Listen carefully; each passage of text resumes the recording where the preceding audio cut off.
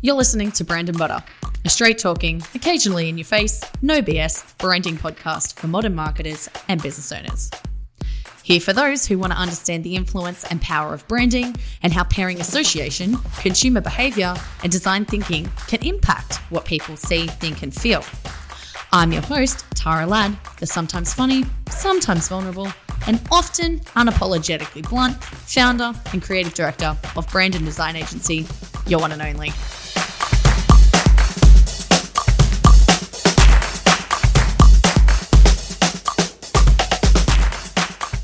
Hello, welcome to this week's episode. Pretty good one this week. I think when there's confusion in delivering specifically content for your brand, your business, there's a general consensus that it's usually something broken within the strategy.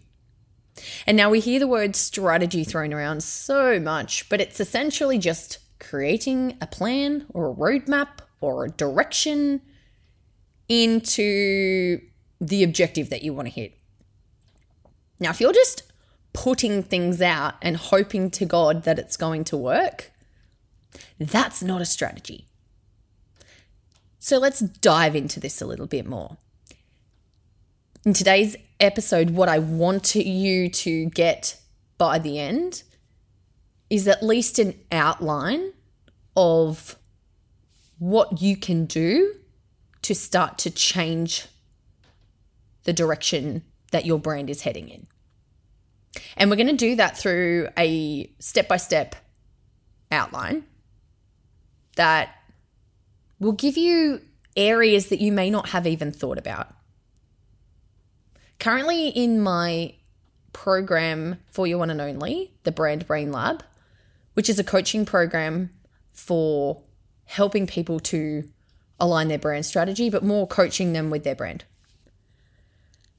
And a lot of those elements involve top-level core strategy. And by top-level core strategy, what I'm talking about is the essential pillars that you need to begin your brand. Too often, they're not. What we get from people is, we need a logo because we need to put it on social media. And I'm like, okay, cool. But what about everything else that sits underneath that? The everything else is what I'm going to talk about today. So you would have heard the word thrown around all the time, and that's purpose. Now, without a purpose, you're essentially, look, you don't have to have a big glorified purpose goal, right? It's just that you need a reason to exist. Otherwise, why would you not just be an employee? And if it's for the money, it's a lot of hard work for that money. It is. It really is. So there needs to be an underlying reasoning as to why you've started your brand to begin with. And now in next week's episode, I'm going to dive a little further into mission and vision statements and the purpose. But today I'm going to outline the step-by-step process that you take to kind of build out a cohesive brand strategy. So let's start with number one. Obviously, we need to talk about the plan. So setting your objective for why you're in business. So you need to define your business goals. So you've got to outline the short-term and long-term objectives, right? And establish a clear direction for your brand's growth and success. Because without that, why are you in business? If you don't have pillars to hit and you don't have goals to align to, then what exactly are you trying to do? It's like, people run for the sake of running. I was going to use that as an example, but that's a wrong example. But it's like just training all the time with no actual event. The event solidifies what you're training for. So say you've got a big glorious goal and it doesn't have to be anything outlandish. It just has to be something that makes you want to do what you do. I've always felt with Your One and Only that I could provide people with a service that wasn't the typical agency model and really brought the personality of what we have to offer to the table, which is why we have Shani from Wild Spark Copy, shout out over here, helped me to add some cool keyword terminology into our brand messaging update. And you'll see it all over our website now. It's, we're unpretentious yet charismatic, because we aren't pretentious. We're not going to think that we're better than you. There is no ego in what we do. There is just general friendship and conversation. Now, don't take friendship out of alignment. It is just a great service. Like, we try to screen people. Obviously we've had experiences, everyone has, that you kind of go, whoops, they've slipped through. But generally 9 times out of 10, the clients that we work with are absolutely golden. And that's because we run a good screening process. In the call, I want to know that there's a connection. And if there's no connection, then I'm just going to say, I don't think we're the right fit. And especially if someone says, how much do you cost? Like, I understand that there's a budget there, but if you're looking at us and you're pitting us against other agencies, then also don't want to work with us. Like, I don't want to work together, because I want you to work with us because there is more than just what we do. And if you can't get that through the call and through our communication that we send out prior to that, and, through our presence, then that's not what we're about. And that's what most of the people come to us for. So essentially we're creating, Your One and Only exists because I wanted to create a service that just was no bullshit. Just something that was a really good process, that we did work that we really like to do to help businesses disrupt and, revolutionize their brand, as we say, because that's what we're all about. It's nothing big and glorified. It's just, that's why we're in business. It's because I personally did not feel that I could go and work for another business that had my values and the reason why I wanted to work. So I wanted to also create a culture where the people that worked with us loved to work there as much as we did. And we did that. And I know for a fact that everyone that's worked with us has loved the experience. And just like any other job, you move in and you move out, depending on where you're at in life and how you want to grow. But, I have no doubt that I'll be working with all of the people that have worked with Your One and Only again at one stage or another, because it's all about creating a culture that exemplifies great fun and great work. And that's essentially why I started Your One and Only. That and a whole bunch of other things peppered into it. But that's just to give you an idea, for context. So once you've defined your business goal, it's like, what you want to do with the business and what your key goals are. How exactly are you going to grow? How big do you want to grow? Where do you want to be located? So all of this stuff kind of works into how you map out your strategy. So you identify a target market, you do some research, and you understand ideal customers and demographics, figure out pain points and needs. I'll talk about pain points later, but this basically helps you to create like tailored strategies so you can have a better approach to speak to these people, right? So that you attract not only people from a customer point of view, but from a employee point of view. It should amplify in both directions, both internal and external. And then you understand your competitive landscape. So you have to look at your competitors' strengths and weaknesses. And a lot of people go, I don't like looking at my competitors. And I actually don't like to look at our competitors either. However, I was explaining to one of my business friends the other day that the competitors within her landscape are really important to look at because they each hold a specific trait or differentiation that are related around their personality, and she's not like them. And they're both not the same. Every one of them is different. They're all personal brands, so that's fine. And that's the space that they're in. But when I said to her, I came to you because of this reason and because I didn't get that with the other two. And the other two, as an example, was one was very alpha female, and hello, I'm alpha female. So I didn't feel that vibe. Like there's a difference between, you can have two alpha females, it's fine, but I didn't like the delivery or the way that she approached things. Not that she did it wrong, just that I didn't like it. And I was sus on it. And then the other one was a bit too woo girl, which is fine. Again, that's just not me. It might be you. It's just not me. So she didn't have any of those traits, and that's what drew me to her. She was very down to earth, very conversational. And now you've heard from what I'm starting my business for, you can understand why that attracted me.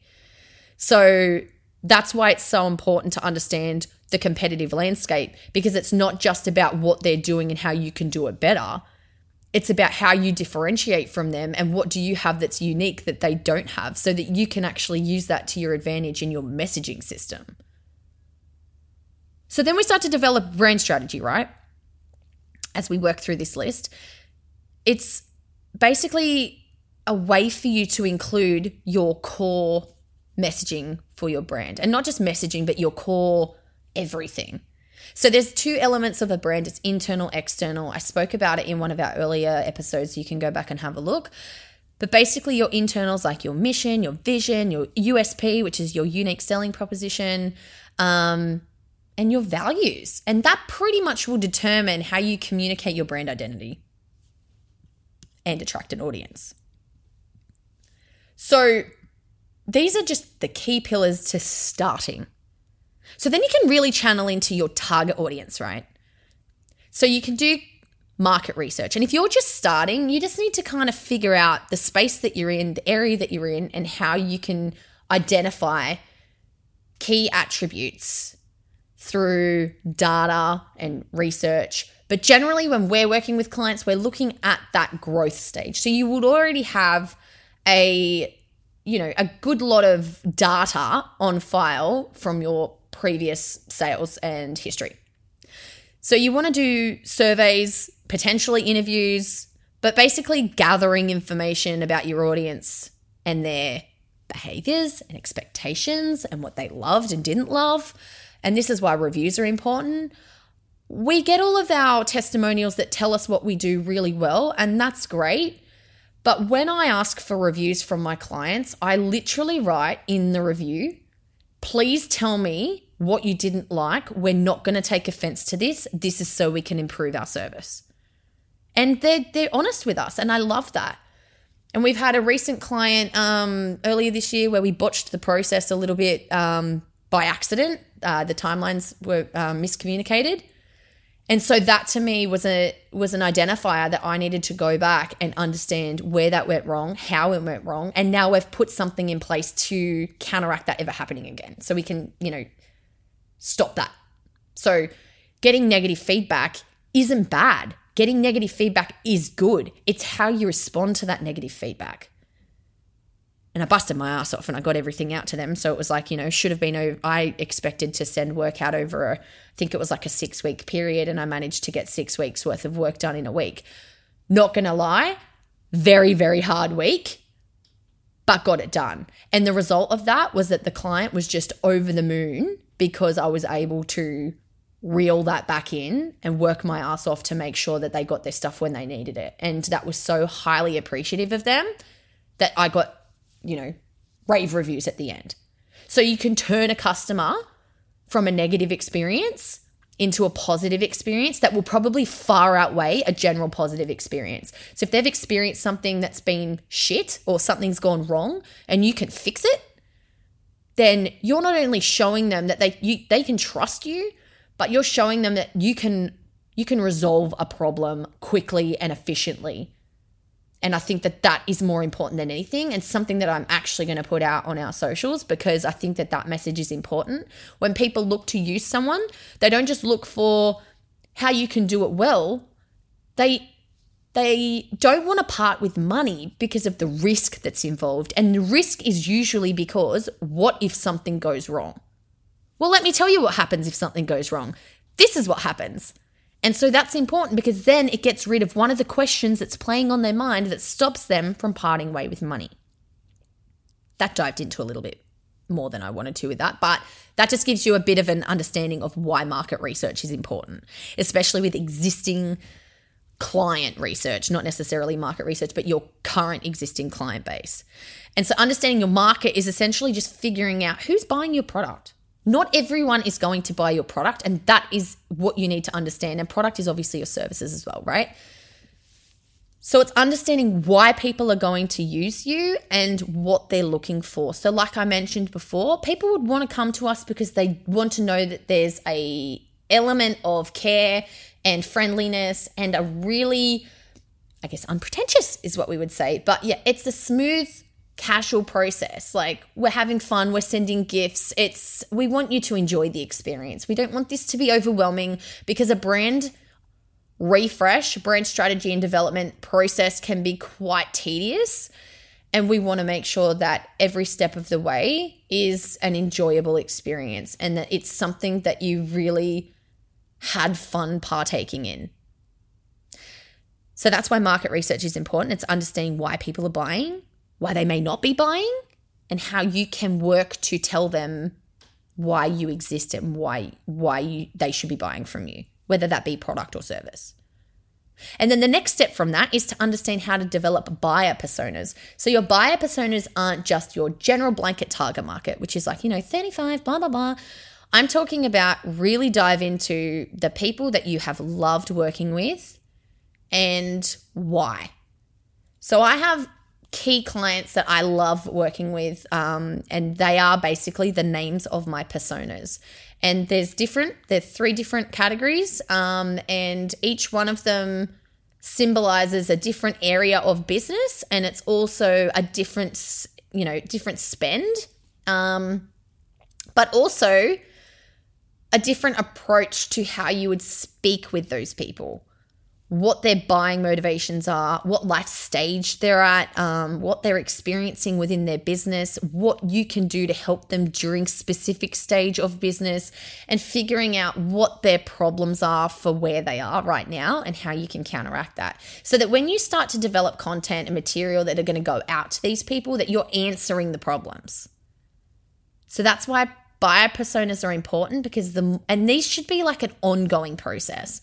Because as we've all experienced over the last couple of years, big changes. So therefore, big changes, they trickle through to literally buying behaviors and how we spend money and why we spend money and what we value in our money. And there is a whole thing called Maslow's hierarchy of needs. You should check it out. Go to Google and type that in. But basically, it's a pyramid, and the pyramid is reflective of how people spend money. I will do a whole thing on this because it is quite in depth. But basically, food, water, shelter, safety is at the base, and sleep. That's pretty much what you need to live. So, if you're struggling at the moment, or someone you know is struggling, or anyone that's struggling, people are only going to spend money on what they need to eat, sleep, be safe, security. You know what I mean? So it's understanding where people are at in that triangle, because not everyone's at the top, which is where they invest in, impulse buys and things. And there's elements of impulse buying that is important, because it still builds into a social structure. So, if you, for instance, Taylor Swift tickets, people were spending big money on Taylor Swift tickets because it provided them a sense of an escape from their current reality. Therefore, spending money on an experience that they know is going to do that for them is not risky for them. Also, it's a very rare opportunity that she's just in the country at that time. So the demand and the timing, and I guess the, what do you call it? How often, the frequency, there you go. The frequency of when it's coming changes. So all of those things come into the buying behavior, and the risk and the way that you would weigh up that choice come into the equation. But again, I'll talk about this later, but that's why people would spend a big amount of money on that, as opposed to spending money in their business, because they know that those opportunities can present themselves on the daily. It's just a matter of them taking action, right? So it's understanding that. Now we look at a competitive analysis, which is diving more into the landscape, but it's important to research your competitors to, figure out where you differentiate. See if you can understand their strategy, because it might be that they have a completely different objective. Now we go back to the original business goal. Here at Your One and Only, I do not want to grow above 10 people. 10 people even sounds like too much for me now. I would be really happy with a 6-person studio. I'm trying to think if that would be feasible. You know what I mean? Like a 6 or 7 person studio sounds to me like the best.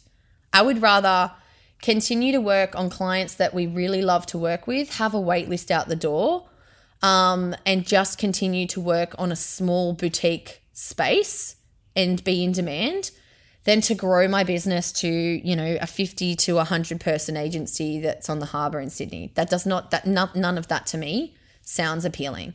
I would rather a small, really like firing group of people that just absolutely kill it at what they do. Flexibility 101, great working culture, really great connections. And I'm not saying family, because I don't think family should ever be used in like a working environment, but like a really great, connection with the team, so that you know that you can really rely on one another. And I think that to me means more than anything. So if you're going out and you're looking at a competitor and you're trying to do what the competitor's doing, but you have completely different goals into what you want from your business, and you're trying to grow your business to be a 6-person, boutique agency versus a 100-person agency, those strategies are going to be so vastly different.